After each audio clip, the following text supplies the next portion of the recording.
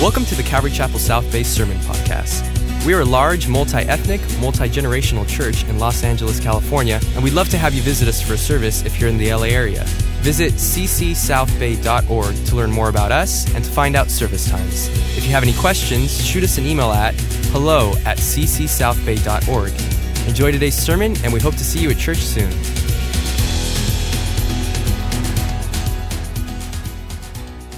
If you'd open up your Bibles and turn to the book of Joshua as we finish up the division of the land. We'll be in chapters 18 and 19. And anybody else glad that we finally made it to the end of this? Now, if you're Jewish, you'd be looking for your own personal name. If you were Jewish, you'd be looking for your family. If you're Jewish, you'd be looking for your tribe. You see, even secreted away inside of these passages, which to us are a long list of names that most of us in this room would have a tough time pronouncing, is a promise for you. A promised land for you. A place for you that God wants you to dwell. A life that God wants you to live. And while these are specific promises of specific places for specific people, they hold a much greater application when we look at our own lives and what God has promised each of us. He's promised to never leave you nor forsake you. Amen? He's promised that He will and shall supply all of your needs according to His riches and glory in Christ Jesus. Amen? He has promised you an eternal home in heaven. He has promised that though you die, yet you shall live. Amen? But you got to grasp those promises. They don't do a bit of good to just know them up here until you're willing to take your faith and combine it with the works of seizing what God has given you. That is the chief text that we'll look at tonight as the children of Israel finally portion out the remainder of the land. Would you join me in prayer? And at the same time, we're going to pray for the horrible occurrence that was in Uvalde, Texas, with the death of these little ones. Some mom's child. Some dad's kid. Some grandpa's grandson. When will our nation turn to Jesus? Is the question I have.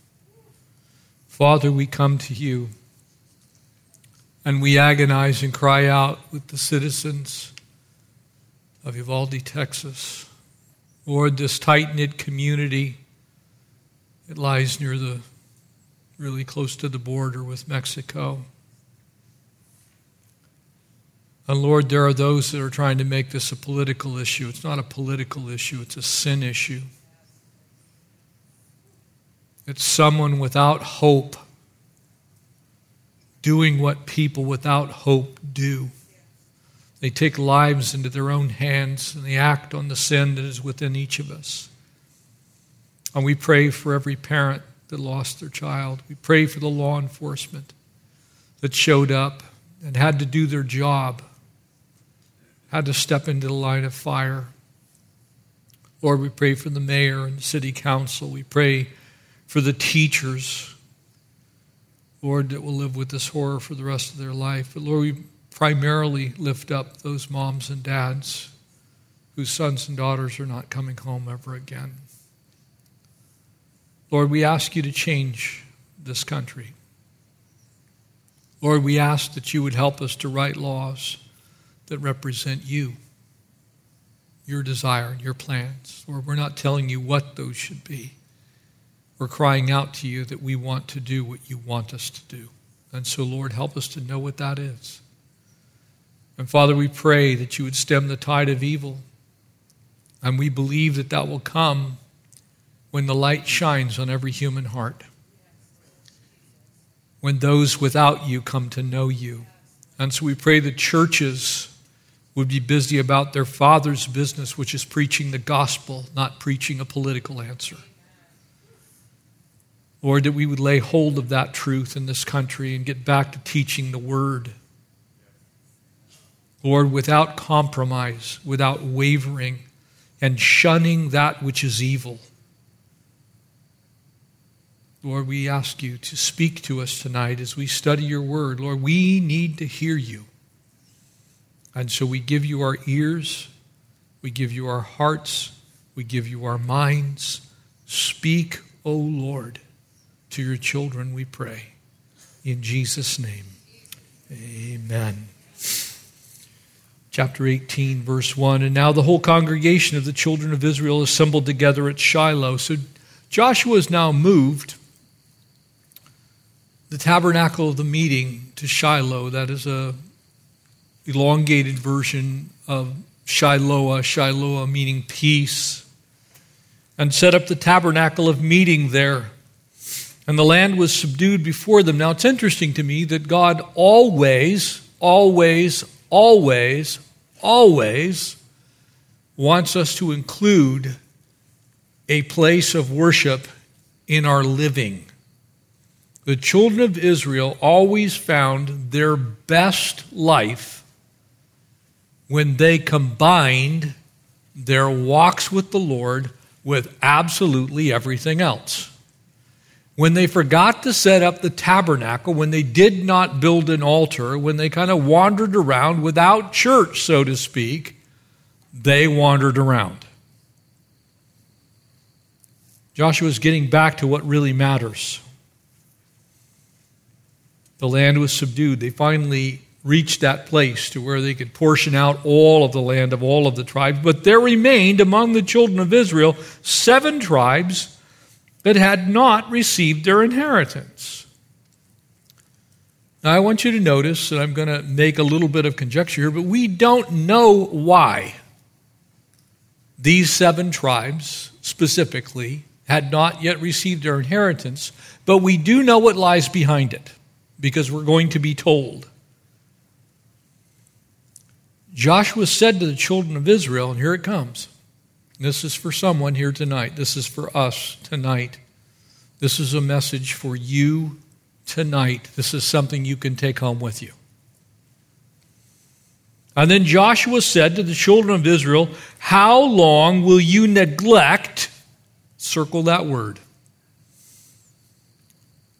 Neglect, most of the time, is passive. It's not denial. It's not outright rejection. It is neglecting the things of God. How long will you neglect to go and possess the land, here it comes, which the Lord, the God of your fathers, has given you? Past tense. The original language here indicates that this promise is the promise. God made it. He's good for it. What's wrong with you? Go possess it. Go take it. It belongs to you. The reason this is so important for us is because many Christians walk in neglect of their spiritual possessions. Many Christians know what the Bible says, but they do not possess what it says. They can quote chapter and verse, but they don't live chapter and verse. In other words, their faith, as James said, is dead because it lacks works. Possession is works. Possession is me getting up and spending time with Jesus. Possession is me having a prayer life. Possession is me actually being a doer of the word, not a hearer only. So that I have deceived myself into believing that possessing what God has for me is just going to happen by osmosis. You will not ever possess what God has for you if you just sit around on your hands. He has given you a brain and a body for a purpose, and He expects you to do your part. But you can neglect the promises of God, and when you do not possess what God wants for you. You will wander around unblessed because you have not possessed. You'll stumble through life. God was present with them. We're told the tabernacle set up. It wasn't that God disappeared. God was there in the tabernacle. His presence was visible. I don't know about you. I kind of am a little jealous of the Jewish people in that regard. They had a visible representation of the Lord. Can you imagine if every morning you got a phone call? Because anybody else getting ridiculous amounts of political calls right now. It's like I get like 50 of them a day now. It's like, vote for this guy, don't vote for that guy, do this, don't do that. Can you imagine if the Lord sees our cell phone networks and every morning you got a text from Jesus? Hello, this is the Lord. These are your commands for today. This is the Lord your God who loves you with all of His heart. And here's what I want you to do, Jeff. To some degree, your Bible is that message. It's speaking to you. The Word of God is living. It is sharper than a two-edged sword. It divides between joint and marrow, between soul and spirit. It's for the tearing down of the strongholds of the wicked one. Amen? But you have to possess it. You have to wield it. A sword does no good in the hands of a gladiator if he won't wield the sword. Amen? You can be as strong as you want, but if you do not practice wielding the sword, you will not be very successful as a gladiator. And so I believe God is speaking to us tonight on this very critical issue. There remained among the children of Israel 7 tribes which had not received their inheritance. The question for me is why? Why would they not want to possess it? Why would Joshua need to prod them? If God promised you a land flowing with milk and honey and said, here's where it is, all you need to go do is take it, I have given it into your hands. Any of you got the California Dream Home things in the mail? It's like you buy $400 worth of raffle tickets and you can win a house up in PV. I see that many of you have not yet won that. But imagine it came in the mail in a little different fashion. It was the California Dream Home thing, and it said, you have won the house in PV. I think most of you, believing that you're all sane, are going to go get the keys. Amen? That's called possession. Now, you could have gotten the message, and the message was very clear, but until you get in your vehicle, or for me, I would walk. It wouldn't matter how I get there to go get the keys to this nice ocean view house. Whether you want to stay there, you want to, whatever you want to sell it, whatever. I'm thinking somebody gives me a $14 million house, I'm at least going to go get the keys, okay? But wouldn't you kind of think if you knew somebody who had that happen to them and they didn't go possess it, wouldn't you kind of think something's wrong with them? There's something a little not right. That's what God's thinking in this passage. I have given you the very best land. I've made good on my promises, but you won't go possess them. Be careful this doesn't happen to you in your life, because it can. And the chief way it can happen is by neglect. You're simply not listening to the Lord. How long will you neglect to go and possess the land? Possess the land. It's on you. It's on me. There's an old bumper sticker from the 70s. God said it. I believe it. That settles it. Some of us are old enough to remember that. It's kind of like the yellow "I found it" stickers. You know, we've been around for a long time. And you put those on your car to get people to ask you, well, what did you find? I found Jesus.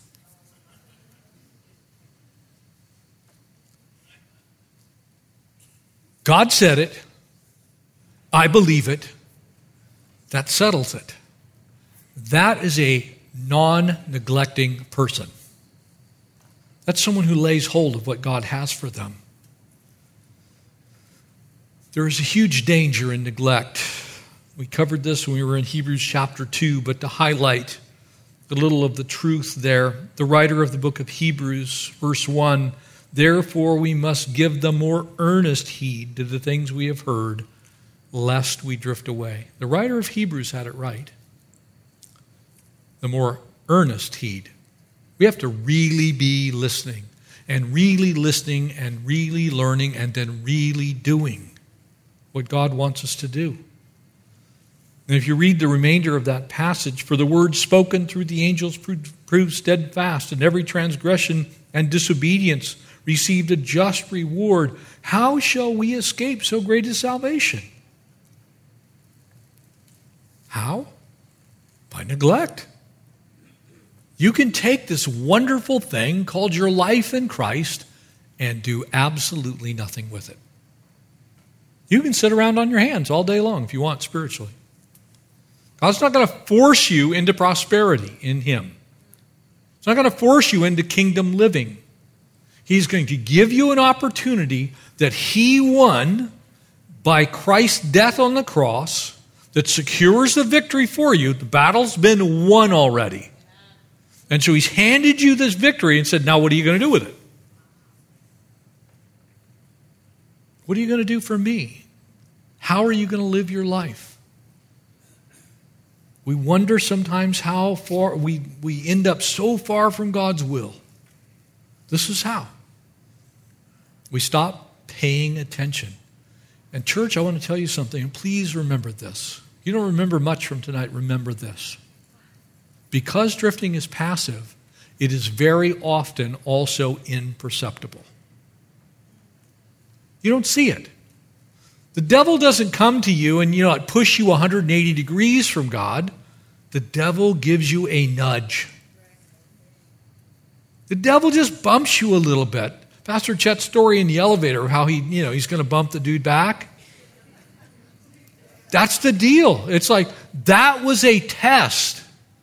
Now, fortunately, he did not turn into a flesh pit, start a fist fight, and get in trouble, get arrested, and have to stay where he was, because it was not a good place to stay, okay? But here's the deal. That's how it happens. That bump turns into, I'm following this dude. Which turns into, hey, what's wrong with you? Which turns into, well, actually, I'm from the government and I was trying to see what you're doing. Now you're under arrest. Now you're like, you don't know why you're even in jail, but you're in jail. You see, that's how Satan works. It's just, you just neglect. You see, that was a fleshly response. And by the way, I've done the same thing. Like, I cannot stand. I'm one of those people, it's like, I need just a little bit of space, but that's my space. So when you get inside of my space, it's like everything from my martial arts training just all of a sudden goes on high alert. It's like, okay, first I'm going to sweep that arm, then I'm going to break that elbow. It's like, that's what happens. It's just a thing, okay? Called my flesh. My flesh is on alert. When you neglect what God's doing in your life, those little bumps turn into pits in the middle of the road and you drive right into them. So please be careful. There is a danger to neglect. Notice what is said next, and I find this very, very, very interesting. And let me preface what I'm going to say with this. If you're the type of person that believes that all you need to do is pray and sit on your hands, then please listen.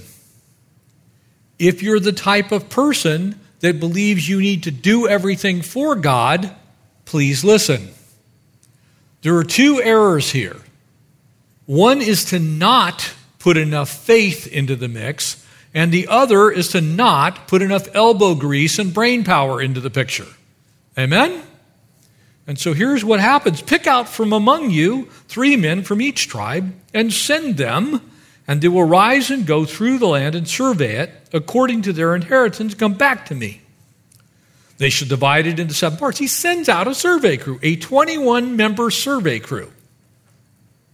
This is not willy-nilly. This is definite brain power. This is spy out the land. This is look at the geographical markers. This is put up cornerstones. This is take care of everything you possibly can to make this as clear as possible by using your head. The house of Joseph. Judah shall remain in their territory. The house of Joseph shall remain in their territory. And therefore the survey of the land in 7 parts, and bring the survey to me, that I may cast lots for you here before the Lord our God. Now remember that the casting of lots was not gambling. This is not, come on, sevens. This was yes or no. So it was really saying, God, we believe that you can give us the correct answers. There's only 2 of them. These lots were not going to end up at kind of halfway between. It was going to be black or it was going to be white. And interestingly enough, for the lot, the white was the no. The black was the yes. And so it's just like, okay, whose is this? Is this Benjamin's? Yes. But the Levites have no part among you. Why? Because they were not to be concerned with the things of this earth. They were to possess nothing. The Jewish people were to take care of them. They were focused solely on the Lord. Period. For the priesthood of the Lord is their inheritance. And Gad and Reuben, the half-tribe of Manasseh, have received their inheritance beyond the Jordan on the east, which Moses, the servant of the Lord, gave them. And then the men arose to go away. And Joshua charged those who went to survey the land, saying, go, walk through the land and survey it. Now please circle that. Notice it doesn't say, go search the internet to see if somebody's surveyed it previously. It doesn't say, go talk to somebody who may have possibly surveyed it at some point in time and ask what they say. There's definite work involved in this. And when you travel with us to Israel, you're going to find out that though it is a Mediterranean climate, much like here, and you could look at Death Valley and perhaps the lower Coachella Valley, and you're going to see a very similar type of topography and a similar type of heat. There's also an awful lot of mountains. This is not easy walking. This is not easy surveying. It is dry, it is hot, it is dusty. There's very little water available, and you better know where it is.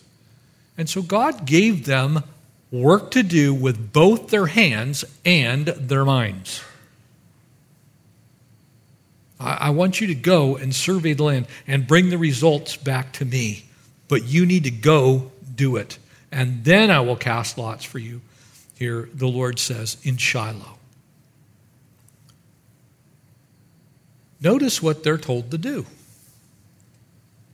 It's use their heads, use their minds, and use their bodies. Use the brain power that God has given you.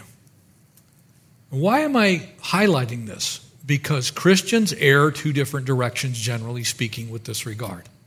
There are people that, well, I'm just waiting for a management position. I'm just going to pray. Well, what about filling out a resume? What about filling out applications? What about going and interviewing for those jobs? What about actually going and hunting down a job? What about taking a job that you don't want until you do get a job that you do want? What about actually doing something?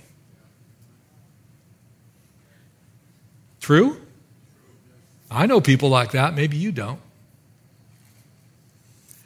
You see, God hasn't called you as a believer to sit on your hands and wait for him to answer every prayer. He's called you to get up and get busy while you're waiting for him to answer, doing what you do already know how to do. You're not sitting around waiting for God to just simply bless you because he could do that. You're actually active, using the faculties that the Lord has given us as human beings. And one of the greatest things, one of the things that he put the most R&D into is your mind. Without your mind, you could not receive the message of the gospel, could you? Now, it's not only just believed in your head, it also goes to your heart. It's acted on by faith. But without your mind, you wouldn't even know that sin is sin. You wouldn't know that there's a Savior. You wouldn't have any capacity whatsoever to believe on the name of the Lord Jesus Christ without this wonderful thing, this 3.5 pounds for most of us, this lumpy, bumpy piece of gray matter that contains a quadrillion neurons. That gray matter that's in your head. Your mind is still to this day the most complex computing system on the planet. It isn't something from Apple. It's not from Dell. It's from Jesus. That's what's in your head. And it's only this big. Now, why am I telling you this? Because if God put that much of his creative ability into giving you something so that you can think and reason, it reasons that he wants you to think. Amen? To use it. And not just, we prayed about it. Well, what did you do after you prayed? Did you act on it in faith? Did you trust God? Now, I'm not saying you have to run out and do something every single time you pray. But what I am saying is if you're sitting around and it's now 6 years down the road and God hasn't given you that new job that you thought you were going to get and you're getting food stamps, you might want to rethink your plan. Maybe God's speaking something else to you. Maybe it's time for you to actually go take a job that you don't want. And I'm only using this as an example. Maybe you want that upgraded Tesla, but the only thing you can afford is that Hyundai. And God's giving you the ability to reason, hey, I've got this much money, I can afford this car payment, but it's 0% for 3 weeks. Right? When we sit around, it's 0% for 3 weeks. Well, what are you doing after the 3 weeks? That's where your brain comes in. Hopefully, yes. Amen. Hopefully, that's where your brain comes in. You go, that wasn't quite as sweet a deal as I thought. If you're thinking about your thinking, your brain is absolutely amazing. These little neurons that are in here, the quadrillion or so of them that you have, it's a nerve cell. There's almost 100 billion of those little guys. And you have receiving cells and you have informational cells that carry information away, and they purely work on chemical exchange. Now imagine that there are people that believe that just somehow came about by random chance. That a quadrillion cells that have 2 different properties to them, generally speaking, but are connected to another 1,000 cells each, which multiply your computing power just like chips do in a computer, by the way. But somehow they came about by random chance processes over billions of years. Neurons actually have a sheath. They have a membrane. They have a nucleus that actually has your genetic material in them. They have cytoplasm and mitochondria. They actually are self-powered. For those of you who don't know, the mitochondrial motor that's in every one of your cells actually is what makes it alive. You have a quadrillion of those in your head. And they're all talking to each other. They're connected in systems. Each one of them has a synapse or a connecting point. Now assume that you were going to sit around and count 100 billion cells. That's just 100 billion. At the rate of 1 per second. This is how amazing your brain is. If you could say all of those numbers, it would take you 3,171 years just to count the cells in your brain if you could do 1 a second, which you can't.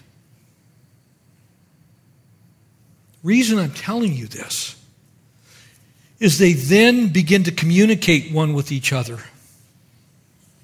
Each of them can fire about 10 times in 1 millisecond. That's a millionth of a second. And as they communicate to each other, they're capable of transmitting the data, every single bit of it, if you were to store the Library of Congress 9 times over in your head. As if it were digitized. God put a ton of research and development into your brain. And He did so for a reason. It's complex for a reason. It has computing power that is unparalleled in the universe for a reason. You can store almost 100 terabytes of information in your brain. Now, most of you know, if you were born after, let's call the 1980. 1990s, personal computers, early 1990s, became available to the average person. The average personal computer had maybe 500 megabytes of information. Most of your cell phones have 1,000 times that capacity today, what you carry in your pocket. Now imagine what your brain can do that God designed. 100 terabytes. Probably very few of you have anything more than about a terabyte available in your computer at home. Your brain has 100 times that storage capacity. All of those memories, all those thoughts, all those processes, every bit of your English, which most of us didn't remember, every bit of your mathematics, which we remember even less. But you know all these things, and so God says to them, look, I got a job for you. I want you to use your head. I want you to go out. I want you to survey the land. Remember what I told you, and I want you to come back with the exact dimensions of the land for the remaining 7 tribes. Use your cognitive resources. Don't just sit around and wait for it to happen. So church, for you tonight, don't forget to use your brain.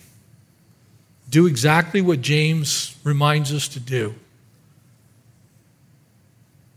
You see, faith by itself when it does not have works, James said there in James 2, is dead. When you believe something and you don't act on it, it's dead. You might as well not know it. You might as well not have it available to you. You might as well not be able to remember it. It's dead. He said, the mark of a foolish man is that faith without works is dead. If you have faith that doesn't want to go out and do anything, it's dead faith. The children of Israel wanted to sit around. They were just going to wait. And God said, that's not what I have for you. I want you to go out, survey the land, bring the survey back to me, and then God will speak to us through the casting of lots. Work first, then God spoke. Doesn't always work that way, but very often God does work exactly that way. Shouldn't shock anybody that your bank account doesn't fill up with money automatically every night. Most of you have a job, and that job requires that you be at work 8-10 hours a day, and you get paid X number of dollars an hour, and from that you get a paycheck, it goes in the bank. The same thing with God. Faith without works is dead. God could fill your bank account with faith and fill your bank account with money too. But He chooses to allow us to test Him by doing something with what we believe. The children of Israel were not doing that. It's a lesson for us to get busy about our Father's business. Wrapping all this up, the survey comes out, and we get the final division of the land, and now the lot of the tribe of Benjamin came according, verse 11, to their families and their territory, and their lot came out between the children of Judah and the children of Joseph. So it's actually describing the borders. Their border on the north began at the Jordan. The border went up on the side of Jericho. So you can see in technical terms, in surveying terms, we generally do what are called meets and bounds surveys. There's a series of angles of declination. Those lines cross one another, and where they cross, it forms a boundary corner. So those little markers that you have on the corners of your property, those are very specific points. They're relative to space, in essence. That's why when your neighbor's tree falls over in your yard, you can go, hey, that's your tree, but it's in my yard. It's the same thing here. Here's the northern boundary. Here's the southern boundary. They had to go spy those things out. This was figured out by the survey crew. That's how they knew these things. Another border went over from Luz, and from the side of Luz, which is Bethel, southward towards the descent to Aroth, and Adar, the hill that lies in the lower side of Beth Horon. And the border extended around to the west, to the south, and you can kind of see what's going on here. The south side begins at Kirjath Jearim, and it goes through all of these various places. And if you follow them around, the Jordan River Valley and the extent of what we now call Israel, you're going to see that it uses very defined points. The Valley of Hinnom, the Hinnom Valley, the Jezreel Valley. It moves along to the Salt Sea, which is the Dead Sea to us today.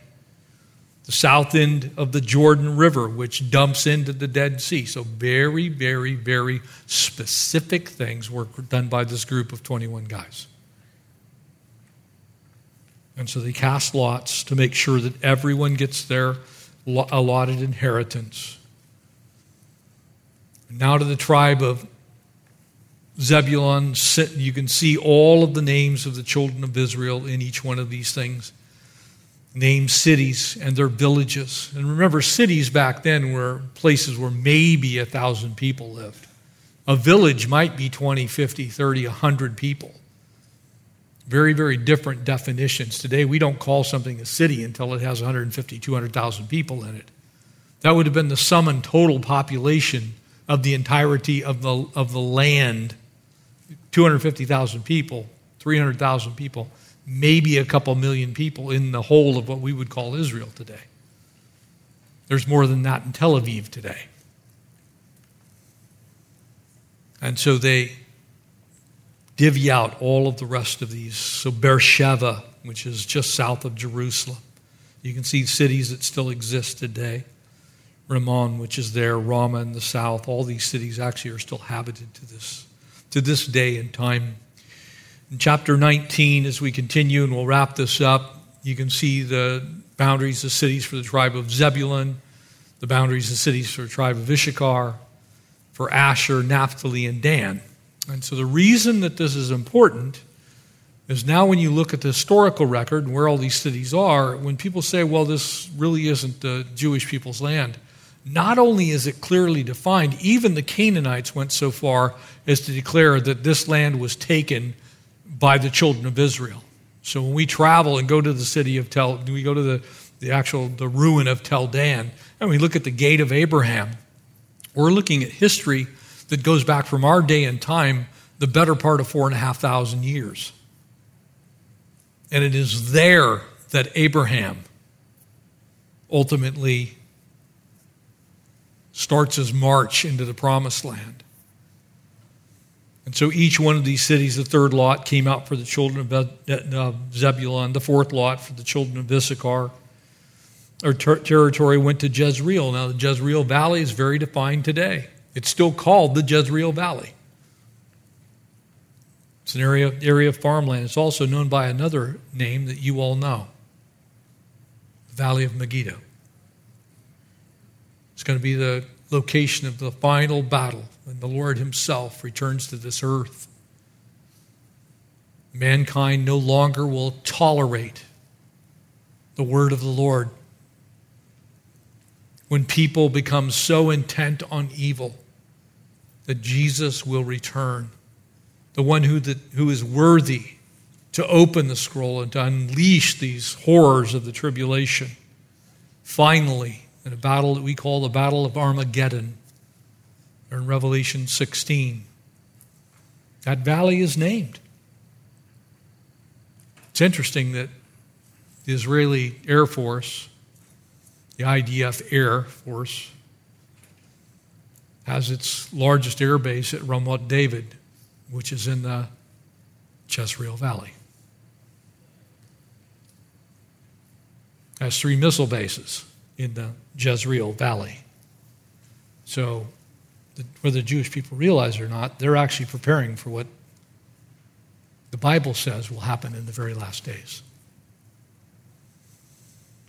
The cities of the tribe of Asher, the tribe of Naphtali. It's an interesting study of history when you travel through that particular region as you look at these things. The street names have, guess which names? These. The town locations. Oh, that's Lakum. Well, that belongs to the tribe of Naphtali.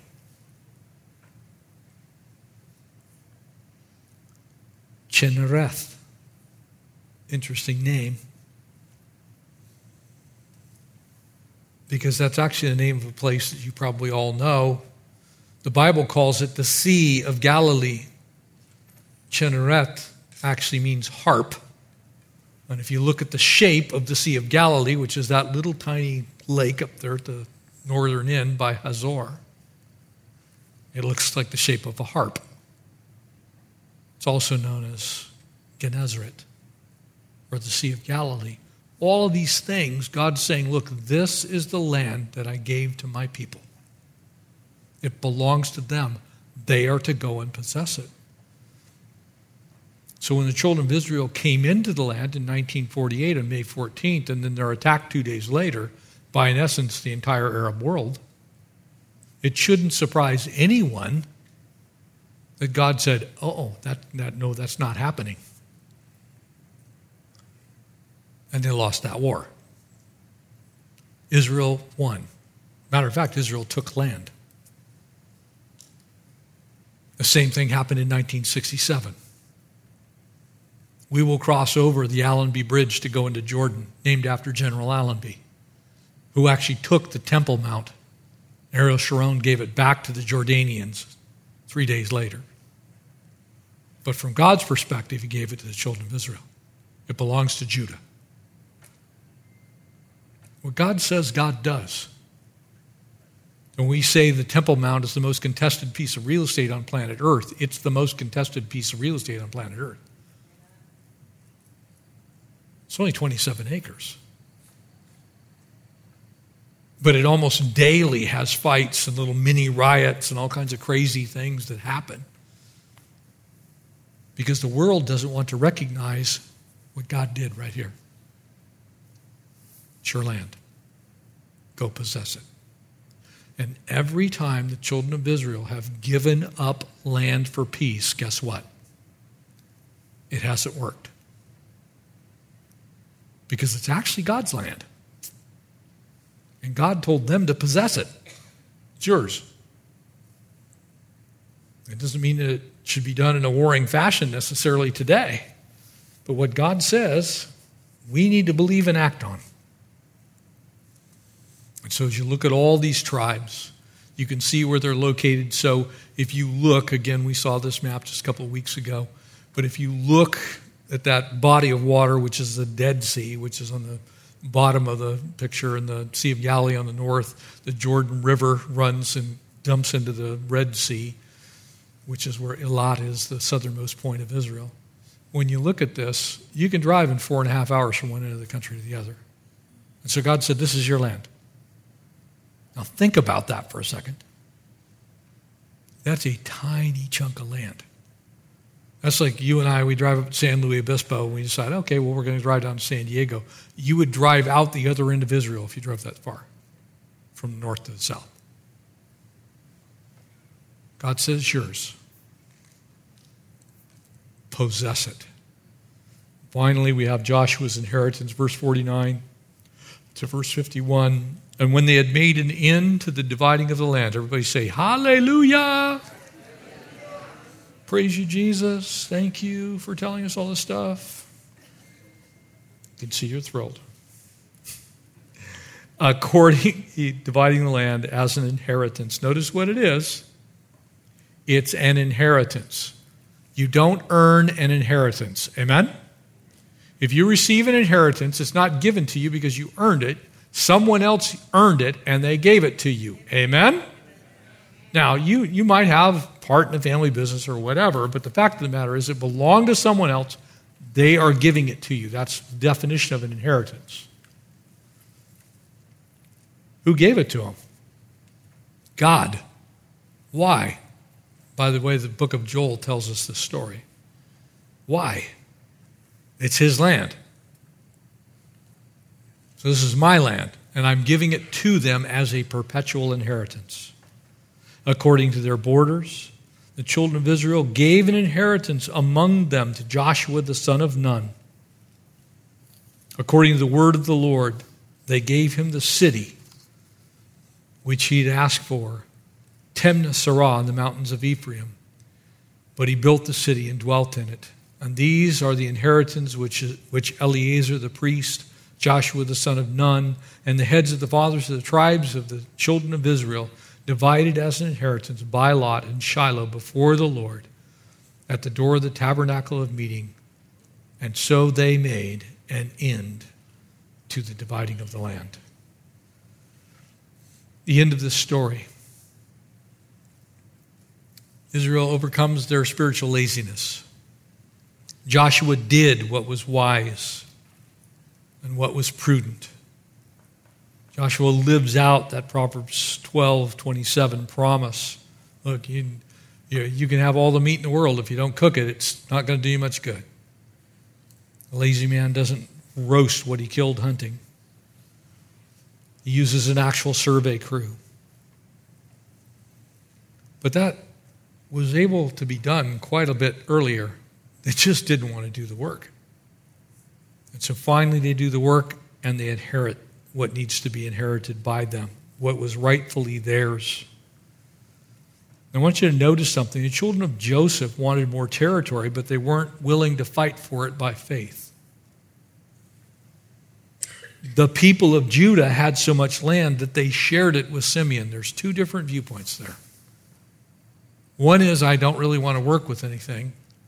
I don't want to work with anybody. And that person has nothing to give. Matter of fact, very often, God takes away what you already have. But the person who is generous, the person who recognizes all that we have is in stewardship before the Lord, God gives more to those people because he knows that they will act with his plans in mind. That's why Paul would write there in 2 Corinthians 9, verse 6, I say this to you, that he who sows sparingly will also reap sparingly. And he who sows bountifully will also reap bountifully. So let each one of you, as he purposes in his heart, not grudgingly or out of necessity, for God loves a cheerful giver. And God is able to make all grace abound to you, that you, always having all sufficiency in all things, may have an abundance for every good work. In other words, the path to abundance is giving away what you already have. Sharing. Going, God, this isn't even mine. Do you want to send somebody with a need? Do you want to do something in some other country? You want to create some incredible work that I couldn't do on my own? Look, I have this. I can give to that end.